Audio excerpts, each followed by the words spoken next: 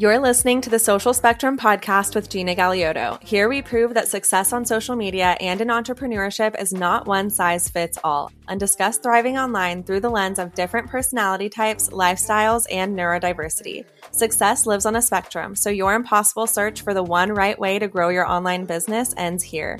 On the Social Spectrum podcast, we'll unfold your right way instead. Let's dive in.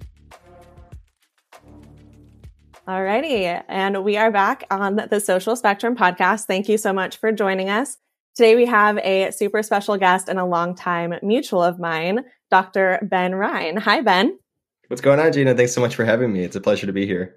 Oh yeah, we're super excited to pick your brain. And for those of you who don't know yet, Ben is a neuroscientist and also the content creator behind Dr. Brain on TikTok and Instagram.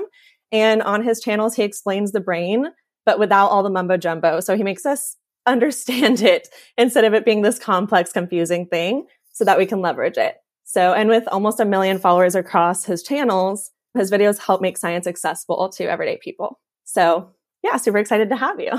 Yeah, no, I really appreciate what you're doing. And, thanks for having me on. I'm excited to talk about neuroscience and social media and where those things intersect and where they don't. Mm-hmm.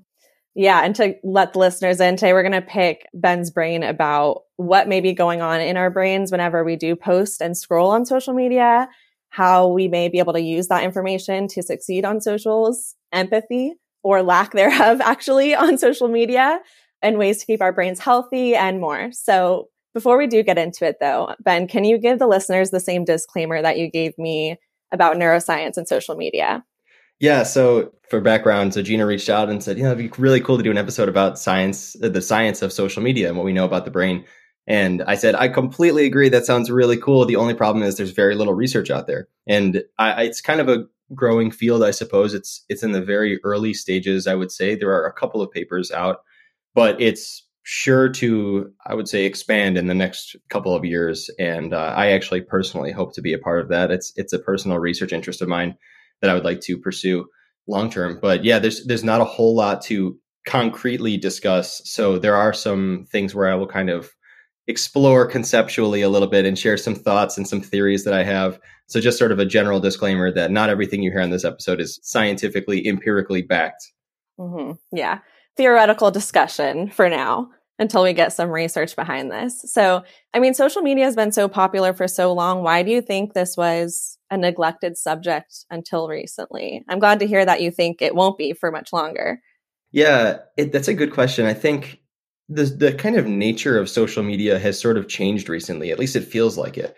I've been on social media for a long time, not as a creator, just as a user. And, I remember the days of MySpace and Facebook, and those are like really the truest form of social media, I guess, where you almost like hosted your identity on a web page. Like I'm thinking of MySpace, where it was like you put your favorite music and you put your favorite quotes and whatever. And you pretty much like your whole page was just like about yourself. Like, oh, I took a survey with 200 questions and here's everything about my personal like identity.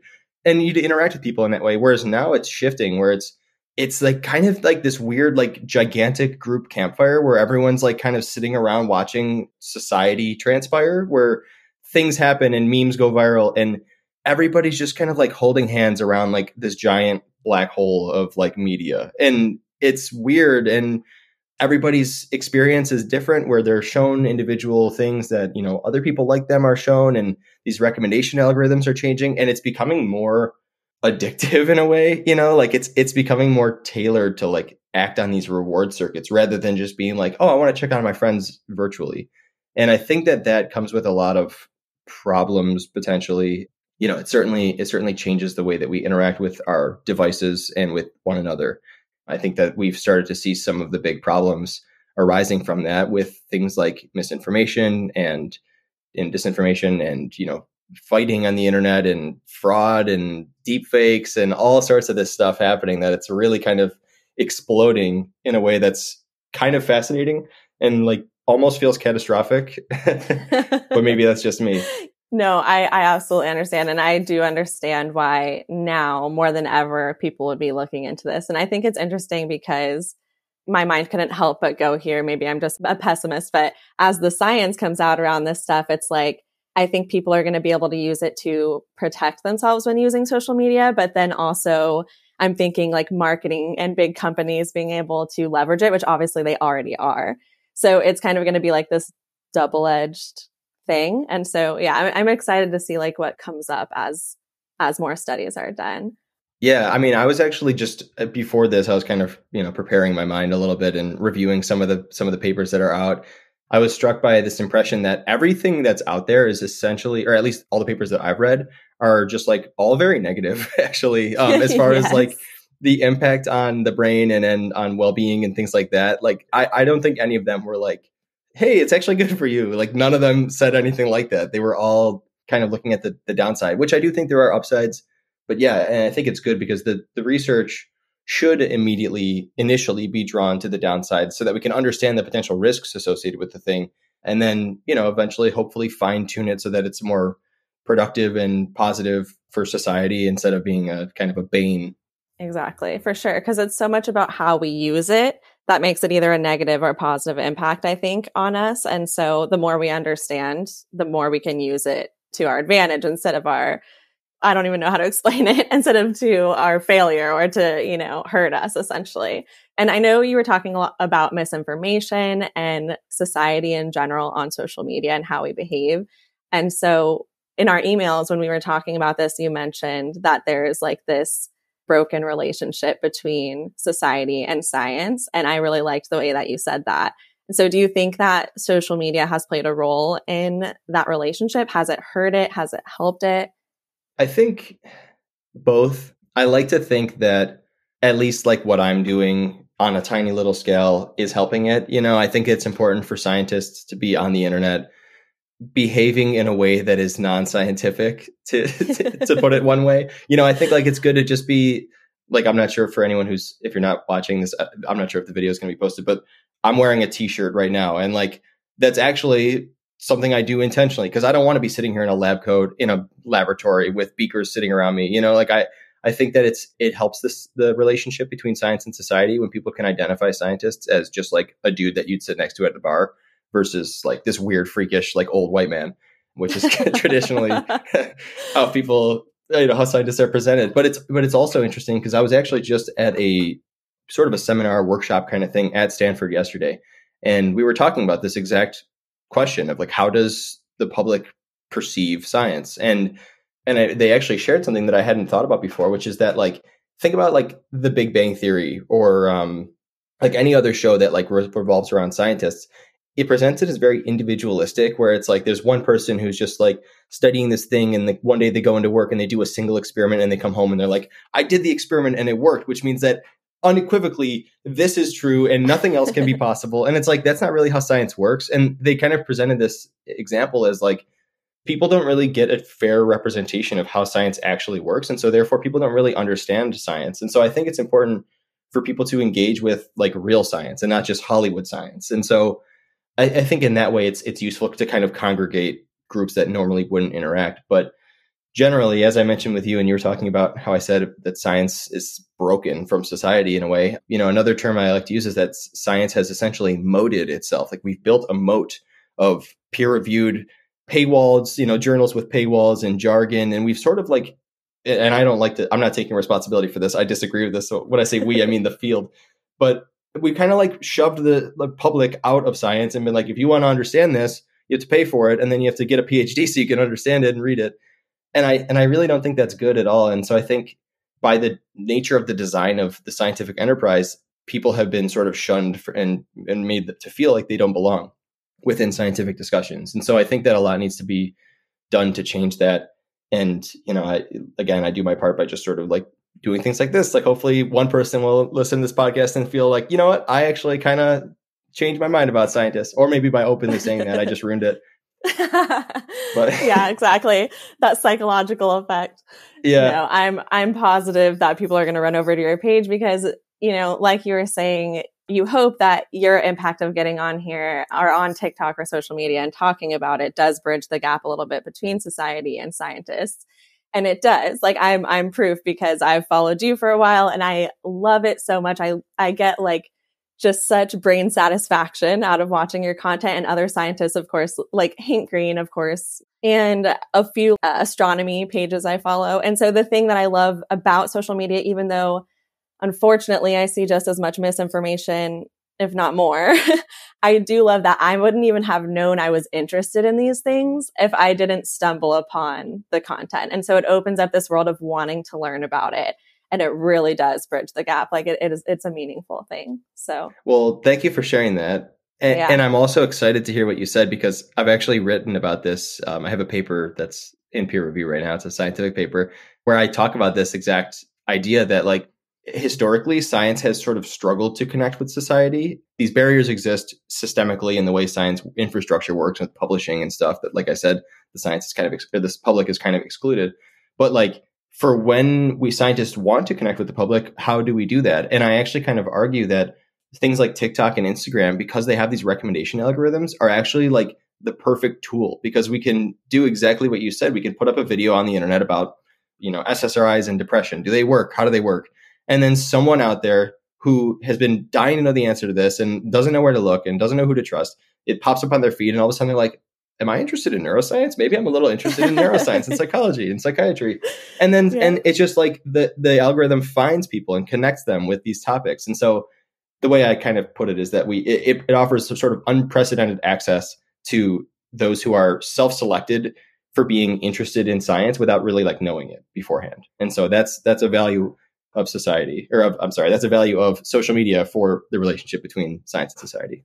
That's really interesting, because I actually, when I was saying it, I really didn't think about it also on like an algorithmic level, almost like how the algorithm knows you're interested before you even know you're interested, which is a little scary, but a little bit, like we've talked about, a little bit beneficial and cool. So yeah, I like to talk about both sides, obviously. And so this conversation is really cool because there's not really going to be a right or a wrong, it's going to be that in the middle. So yeah.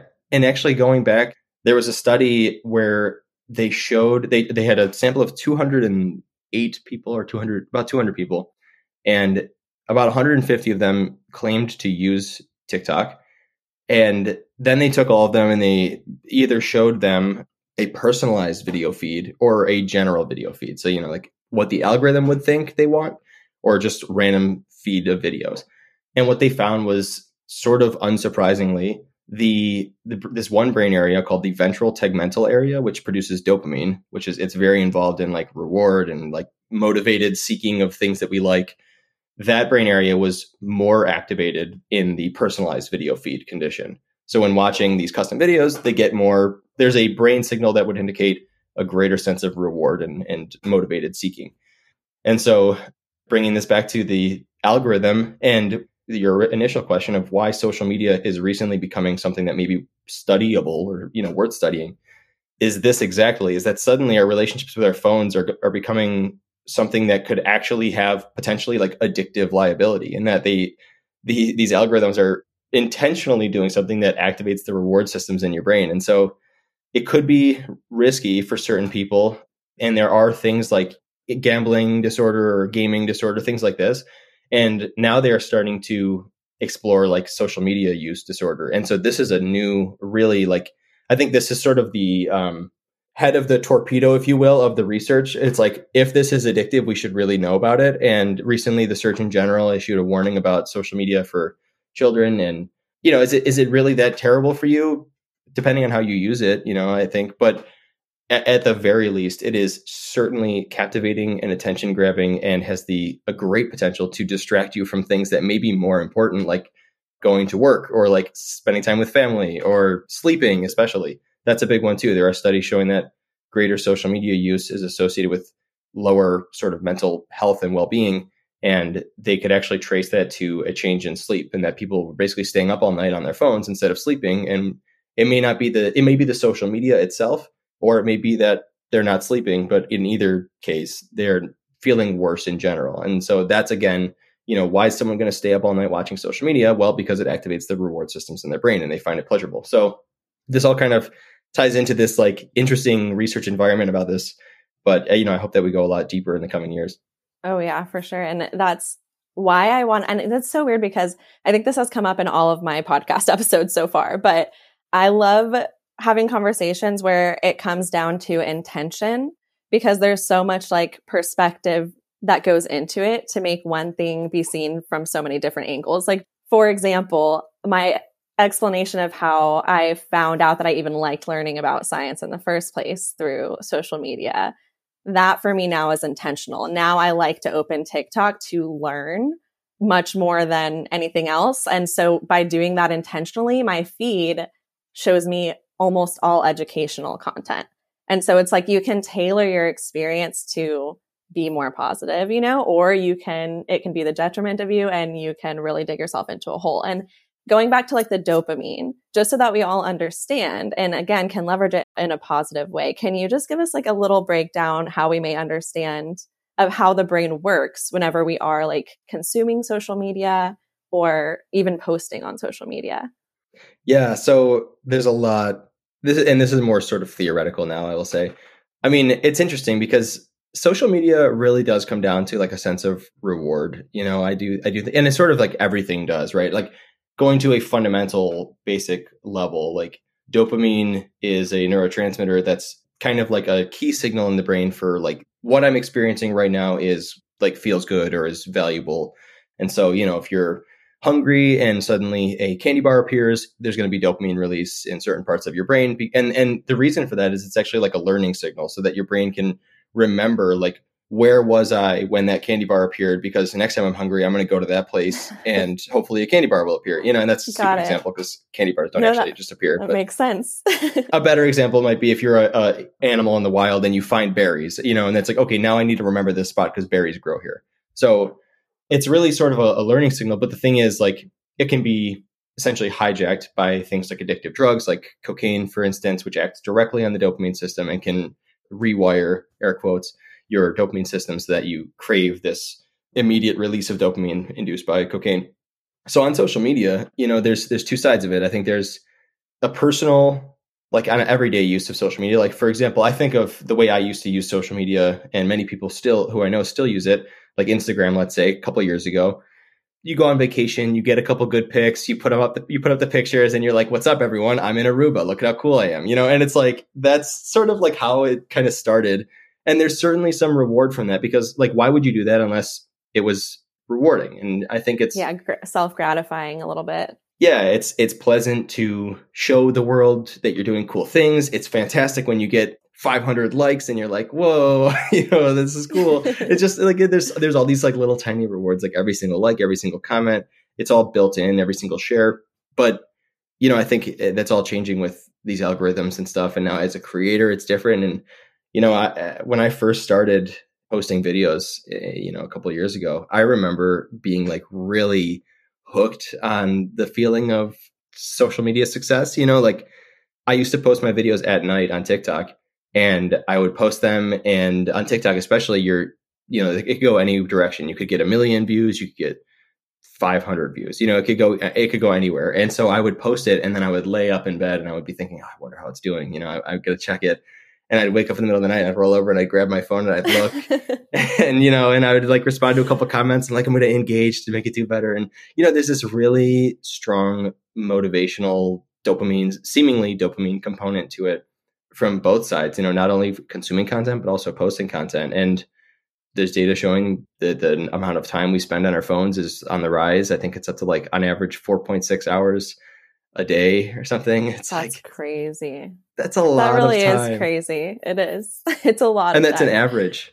Mm-hmm. I know that I spend more than that on some days. That's a fact. I mean, it's a little different since it's a part of my job, but still I could see the everyday person doing it as well. And so is the habit loop a fair like way to kind of simplify what's happening with the dopamine being the reward and then like the cue being maybe your phone buzzing or even just seeing your phone in general? Okay. And that's what's happening. Yeah. I mean, okay. I think the way that I tend to think about social media use is like, especially like, let's think about the feeling of you're on your phone, you're laying in bed, you're on TikTok, let's say. And I think it's like you see the introduction of a video and it's pretty much like a lottery pull or like what's it called? Like a slot machine pull where it's like, is this going to be interesting? Am I going to get something? And I think there's like this kind of like expectation where you're like, the buildup of like, oh, this is exciting, or maybe you get that reward immediately.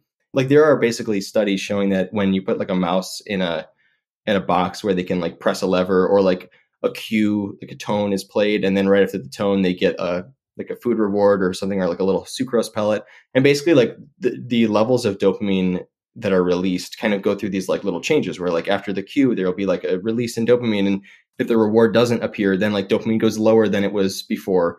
And so I think that like every swipe is just like another slot machine pull where it's like, is this going to be cool? And if it's not, and you're like, boo, this sucks, then you're like dopamine like drops and you swipe and you get something fun again, and it like comes back up. And it's just like, this is very crude. Like, you know, does this actually happen? We have no idea, but this is just me sort of like conceptualizing the experience of it. And I think that like, have you ever had it where you're scrolling and you get a bad video and you're like, boo, this stinks. You swipe again, you get another bad video and you're like, this stinks too. You get a swipe another, you get another bad video and you're like, forget it. And you exit the app completely.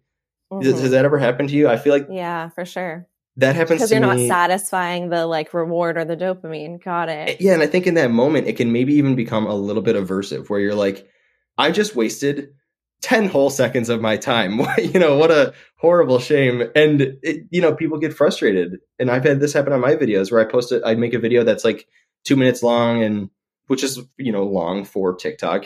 And I'll say like, just bear with me. Like, this is going to be really interesting. Trust me, like just follow along. And then at the end, there's like this big kind of like tie together, and people are like, I hate you. Like, you made me stay for this whole video and it wasn't as satisfying as I expected. And I will never be tricked by you again. I had a lot of people comment that. And then I also had people be like, this was totally worth it. I really loved this, like amazing video.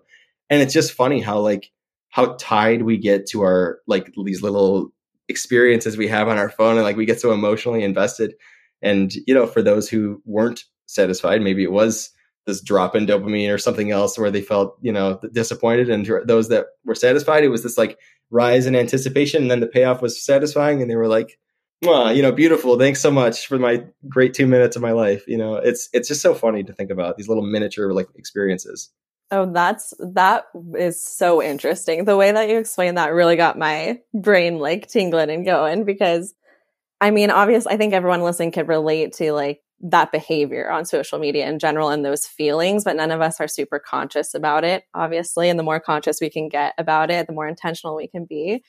And also, and not in any type of like manipulative way to manipulate the brain, but rather to like find your people. I think it also says a lot, especially the lottery analogy, about capturing the right person's attention and following through as far as succeeding on social media and finding your right people, building the right community. So that's an interesting takeaway, that neuroscience can help you possibly succeed on socials. Yeah, and I love that takeaway. Especially with the follow through. I think, you know, I think everybody knows that, you know, like a basic fundamental ingredient to being successful on social media is being interesting and capturing their attention right off the bat. You know, you can't start your video and say, in this video, I'm going to explain how the brain works with dopamine when you're scrolling on social media. And you're not going to believe it because it's so surprising. Like, you can't just draw it on and on and on like that. You got to get right to the point.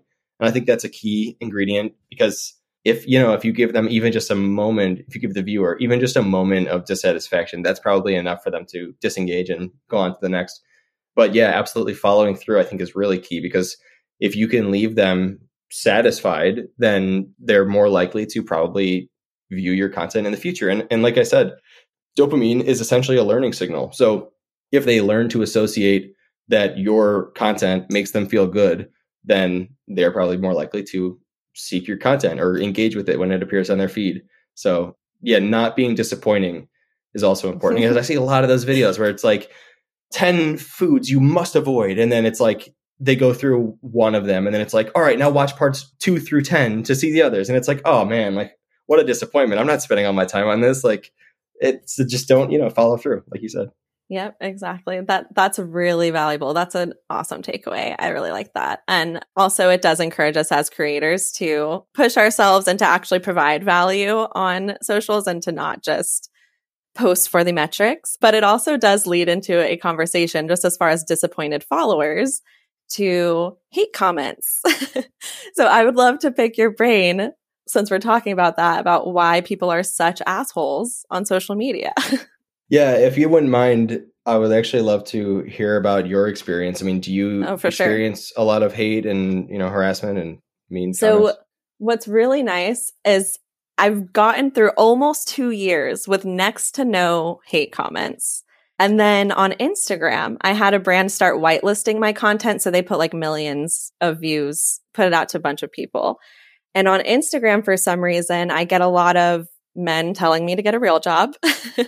And then what's so funny is right before I started the podcast, I posted an ad, or they whitelisted an ad that was a little bit sped up. And I got all of these hate comments about my voice. And I was like, I'm about to start a podcast. Oh. Like, I'm getting all these hate comments about my voice. I'm scared. But yeah, I have been fortunate really to avoid it on TikTok, which has been great. Usually if it's hate comments, it's going to be get a real job or like I'm lying about money talk or anything like that. What about you? Do you experience a lot of it? Oh my goodness. Yeah, of course. I mean, being a It's more scientist, controversial, I think. Yeah. yeah, there are people who will just like outright like tell me I'm stupid and ugly just because they don't like science. They're like, it happens all the time. No matter what I'm saying, it happens. It's fine. I mean, if it's not fine, I'm fine with it though. But what I've learned is that essentially for every take you can have, any perspective or opinion, specifically in the context of science, like about what's happening in a certain thing, there's always a group of people who disagree with you. And like, it is the most important thing in their life to disagree with you. I don't know what it is. Like, I've had people come after me for saying that, like, this is a classic story that is horrible. But basically, I made a video about shampoo and how there's this irritant, there's this chemical in shampoo that can irritate skin. And people like this chemical side of TikTok, apparently, which exists, came after me and actually emailed my university when I was in my PhD and tried to get me kicked out of my PhD program for spreading misinformation. The funny end of the Wow. story is that my supervisor pulled me in her office and said, "What the hell's going on?" And I explained, and she said, "Oh yeah, no, my family uses shampoo without that ingredient because it irritates her skin." She's like, "It's of course it's true. Like, this is and it might have been like big shampoo coming after me. Who knows? I'm not very conspiratorial, but that one was kind of hard to explain. But anyways, I have people attacking me all the time, and I've actually found that the whitelisting situation you described, that's probably as bad as it gets. And also, like you said, on TikTok. So what I've noticed is like the people who know you or follow you generally aren't as likely to leave hateful comments, but people who have just seen you for the first time are extremely likely to leave hateful comments. And I think that is such a fascinating phenomenon. And this is anecdotal, this is based on my personal experience, but I think it's so fascinating because to me, it does kind of represent something that's going on in the brain. So I study empathy right now, and given I study empathy in mice, so it's not human beings, but we're studying the neural circuits that regulate empathy. And so I've read up a lot about empathy in human beings. And what I think is happening, and I actually am planning on writing up a little theory about this, is when we empathize with someone else, what we're really doing is we are stepping into their shoes and imagining sort of what it would feel to be in their situation. That is essentially the fundamentals of empathy, is like sharing another person's experience. So if you see someone get, their toe run over by a car, you might be like, oh, that just the thought of that, right, kind of makes you feel uncomfortable. And there's actually some really cool research showing that when you view a picture of, for example, someone's like hand being stabbed by a needle or something, the brain areas that are activated by empathy for pain are actually some of the same brain areas that are activated by pain itself. So there's actually sort of this like neuroscientific mechanism that like you truly are in a way like sharing their experience. And that's probably why it feels uncomfortable for you to think of someone's foot getting hit by a car. Anyways, so when you're standing by, you're sort of like taking on this person's experience in a way. But I think that like natural process is blunted or like vanished a bit on social media, because we're no longer interacting with human beings. We're interacting with a screen. We're interacting, especially in the context of like an advertisement where you've never seen this person before, and you may be inclined to associate this video you're watching with a brand or like some corporate like structure rather than a human being. And people are just like ruthless. It is so terrible, and it is so interesting to me. But it's really, really awful. And I think that's another one of those things that it would be useful to be aware of, because I think it's entirely possible to choose to step into empathy.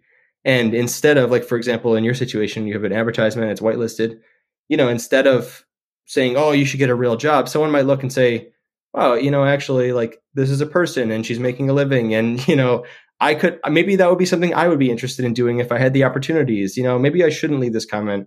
And I think that just by simply like embracing the potential for empathy and like taking a 5-second break to like choose to empathize with the person, you can completely, or at least partially, probably block some of that impulse to just like leave behind a hateful comment. It's really bad though. And I've seen some really awful things on other people's content where, something pops up in my feed, and I'll never actually forget this. One of my first experiences with TikTok, I was scrolling, and I don't think the algorithm like knew me yet. It was like one of my very first times I used it.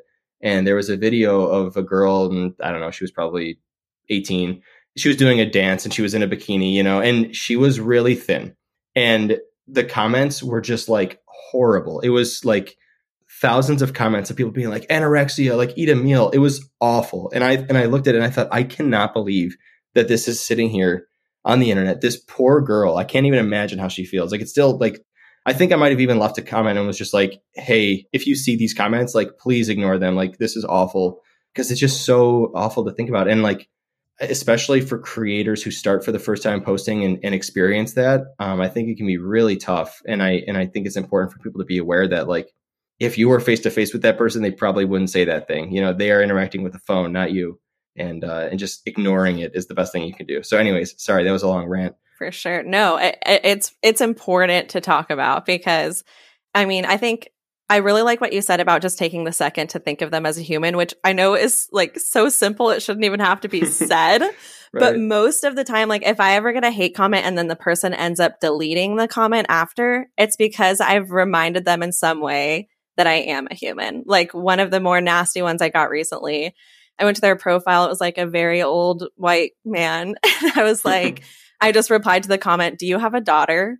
And then they immediately deleted their comment because they associated it with a human, like what they said, and a human they care about, And so that's really important, because I think we've all been like on the other side of at least wanting to say something nasty, like if we don't agree with it or whatever it is, especially, and obviously no one likes to admit this, but especially when we're younger.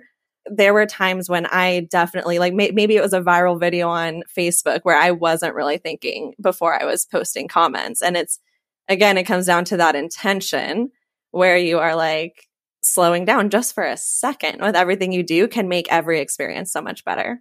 Yeah, super, super important with that. And then I think it has a little to do with projecting sometimes too, like especially in that video you might have seen. So yeah, it's just always like trying to dissociate it from your reality, because this person does not know you and is not thinking probably. Right. And it's also something that we see with like celebrities. We've heard a lot of stories of like people send these like hateful, I think historically there's always been like letters and stuff like that, like mailed to people's houses, and people step out of a car and people start yelling things at them. And it's just like, there's this sort of weird human instinct to just like be hostile when there's like no humanity on the receiving end of it. Like, I think with celebrities, it's like, yeah, of course we know it's a person, but it's a person that you will never truly interact with, and it's just really awful. And I don't know what exactly underlies that. Maybe it's that, there's no threat of retaliation, that you can say whatever you want to someone on the internet and they can't punch you in the face. Neither can a celebrity, because they're, so distant to you. But to the story you told about when you asked, do you have a daughter? I had a video I made one time, and this person made a reply video where they basically just like tore into me. They were like, this guy is a narcissist, and everybody knows that everyone in neuroscience is just a narcissist, and he likes the blue check mark, and he's just doing it for views, and he's cherry picking data. Just like went off on me for like a minute and a half. And just like, in my opinion, completely unwarranted. Like I said, the video was literally it was about Bob Saget having a brain injury, like so unproblematic. So weird. But what's funny is I actually commented on the video, and I was just like, I forget what I said, something along the lines of, hey, I'm sorry that you felt this way, whatever. Just like, I am a human being and I exist and I watched this video. And the person became so apologetic. They commented like 3 or 4 comments, like, I'm so sorry, I didn't think you would see this. Like, I was just in a bad mood. And then they found me on Instagram and DM me like an entire page length apology. And I think it's such an interesting thing. And it really clearly exemplifies what I'm talking about, where like, if you simply take a second to like imagine that there's a real human being on the other end of this, you can be empathic. And I think this was a kind person who just felt like they had a bad day. You know, I think they said that they had like an exam that day and it didn't go well or something. And they were just taking out their frustration on the internet, and they thought I would probably never see it. And then as soon as I did, they felt horrible.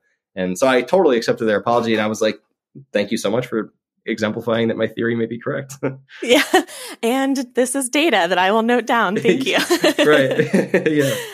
And so I am really curious, actually, as we talk about this, because you mentioned like old days Instagram when you would maybe post a travel picture and nothing much more. And now we fast forward to TikTok, where people are doing more like face-to-face monologues and story times and things like that, where it's at least a little bit more personal and connective.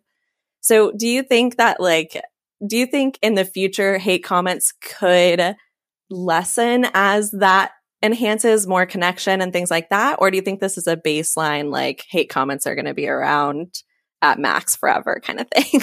It's a difficult question to answer. I mean, yeah, all theoretical. Yeah. I mean, because I do talk about this stuff occasionally, and people say, okay, so like, what's the solution? And a question I get fairly often is, if we go into like the metaverse, right, and it's virtual reality, do you think that will make it better? I don't think so. You know, so for example, anyone who's listening who has ever played PlayStation or Xbox and gone into a Call of Duty lobby, you are talking to the person. You're essentially on the phone with them. You can hear their voice. You know, you're not texting or anything like that. And it's like some of the most ruthless trash talk on the face of the planet. You know, people are just cutthroat. And to me, you know, if you're willing to yell at a person, even though you can hear their voice, given it is like a competitive environment, it's kind of like sport environment. Mm-hmm. But that tells me that like being in virtual reality probably won't help anything. Maybe a solution is some sort of training, even though it's like a silly thing. But even if like when you onboarded onto these apps, you open up TikTok for the first time, maybe there's just like a 5-slide, like, everyone on here is a person, and imagine how you would feel if someone said something really mean, you know, like just a tiny little thing like that to like elevate awareness could go that's a really great long idea. way. Yeah. I completely agree with that, because I think, and this is backpedaling a little bit, but I have always thought, like, I've thought about past phases of myself where even if we're just thinking anxiety or depression, like even those things can be addictive, or at least I think, I don't know. And so some people are perpetual trolls, you know what I mean? Like they're like addicted to leaving these comments because it feels good for them. And so I do think even just like this second of people who are like downloading an app, and maybe the app even has empathy and is like, hey, we don't want the people like you on it. Like that really could be a big factor, I think, because I think about that a lot. Right. And I think what a training like that, and I'm calling it a training, you know, what a kind of intervention like that maybe would do is it would create a at least improved culture of kindness, you know. And if 10% of the people who see that training become less likely to leave a mean comment, that improves the overall culture by 10%. That reduces the likelihood of getting a mean comment by 10%. And so hopefully, you know, people will be more nice, and then they'll see, oh, well, it actually is pretty nice when I don't get trashed on the internet, you know. And but you're right. I think there is some sort of strange positive experience for some people. I mean, it's the same reason why like Vanderpump Rules is like so popular, and like everybody likes to watch these like Bravo like reality TV shows where everyone's screaming at each other, because there's something strangely satisfying about experiencing conflict without having any of the blowback of it. You know, it's fun to watch a couple argue. For some people, I'm not one of those people, when you're not directly involved and you don't have to experience the social pain of it.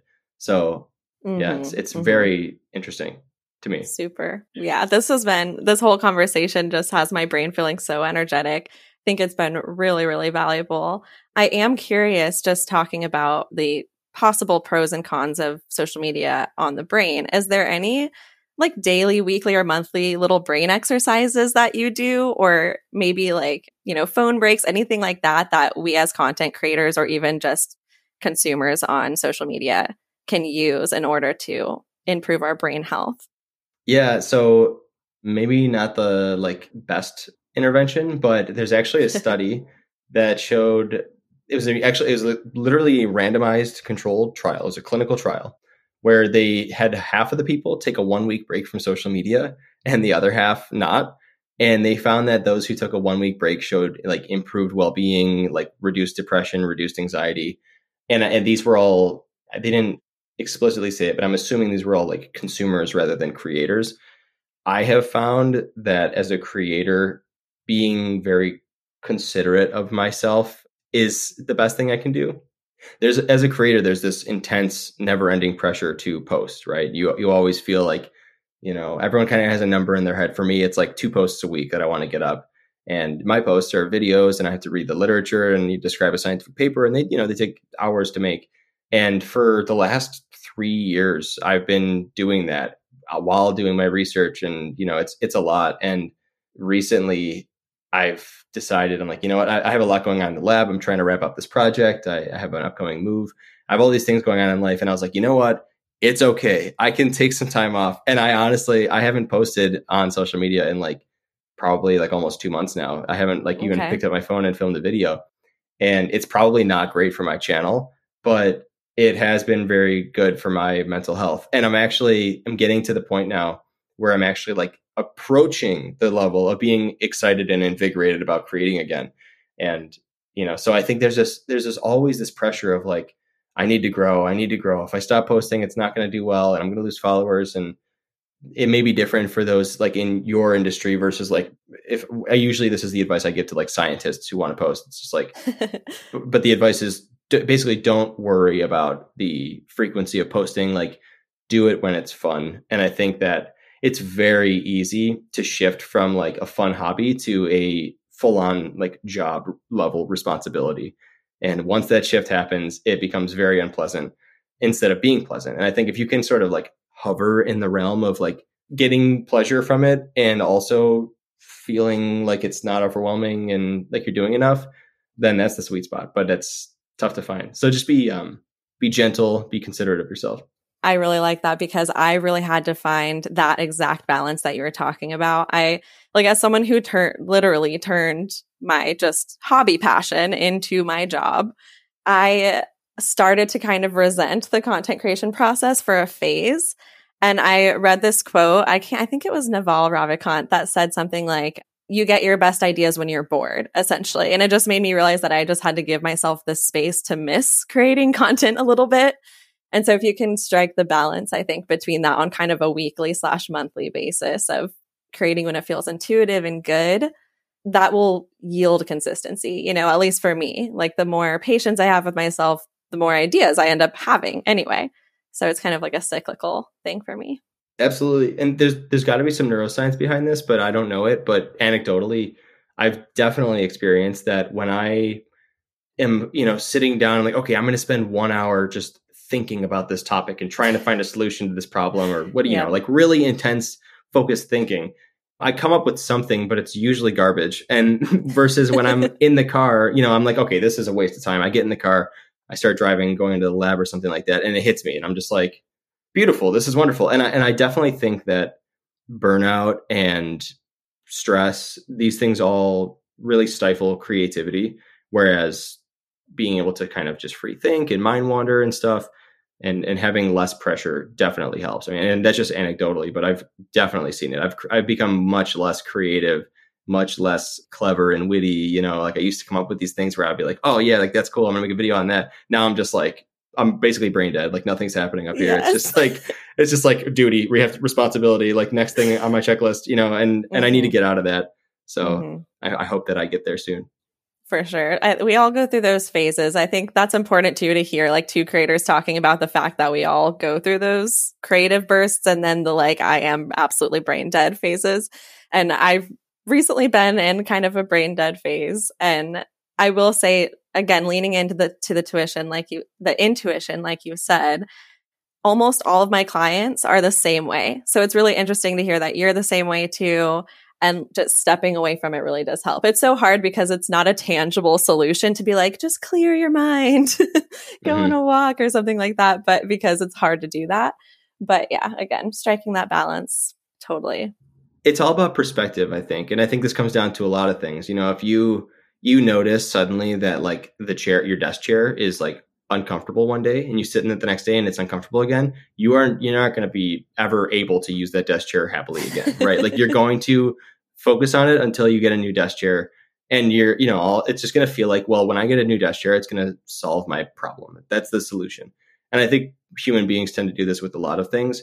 And it's all about perspective. If you looked at your desk chair and you're like, oh, it's actually just because I have like the back up too high and I'm too like upright and I need to recline a little bit, and you fix it and then you're like, okay, good. I think if we could do the same kind of thing with social media as creators, we can view it as a persistent, never ending responsibility, or we can view it as a creative outlet that allows us to, express ourselves and oh, how great we can also get followers and maybe there's sponsorships to be had, and if you look at it that way, I think that it's great, but it is really hard to do that because there's so many pressures. Yeah. It is. And once you start tying yourself in with the metrics, and that's what's hard too, we overthink our good ideas. Even the ideas we have on intuition, we're like, that's a good idea. And then we're like, okay, how do we make this hook perfect? And then all of a sudden the idea is shit. And you're like, damn it, yeah. I don't like this anymore. I know. Yeah, you're at the will of the algorithms and you have to make it fit within the platform. Yeah. And so that pressure really makes it harder. But this has been a really good conversation. My brain is just spinning. I think a lot of people are going to have really good takeaways about social media specifically from this. I do have some guilty pleasure topics that I want to pick your brain on before I let you go. It has a little bit to do with social media, but psychedelics, because I know you love to talk about this. And one thing that did occur to me regarding social media and psychedelics is that, at least from my perception, there's so much more what seems solid information regarding that specific topic out there these days, even over the last few years. And I kind of feel like that's due to social media, but I don't know if that's just me being so outside of the science world. So I would love to hear your thoughts about that. Yeah, no, psychedelics are fully and vigorously being investigated within real scientific domains, including my research of many, many, many things out there. But yeah, I mean, it's really fascinating. I think basically we're kind of discovering that, these drugs were banned a long time ago, and there are some health risks, and they're not necessarily things you want to be taking every day at all. Definitely not that.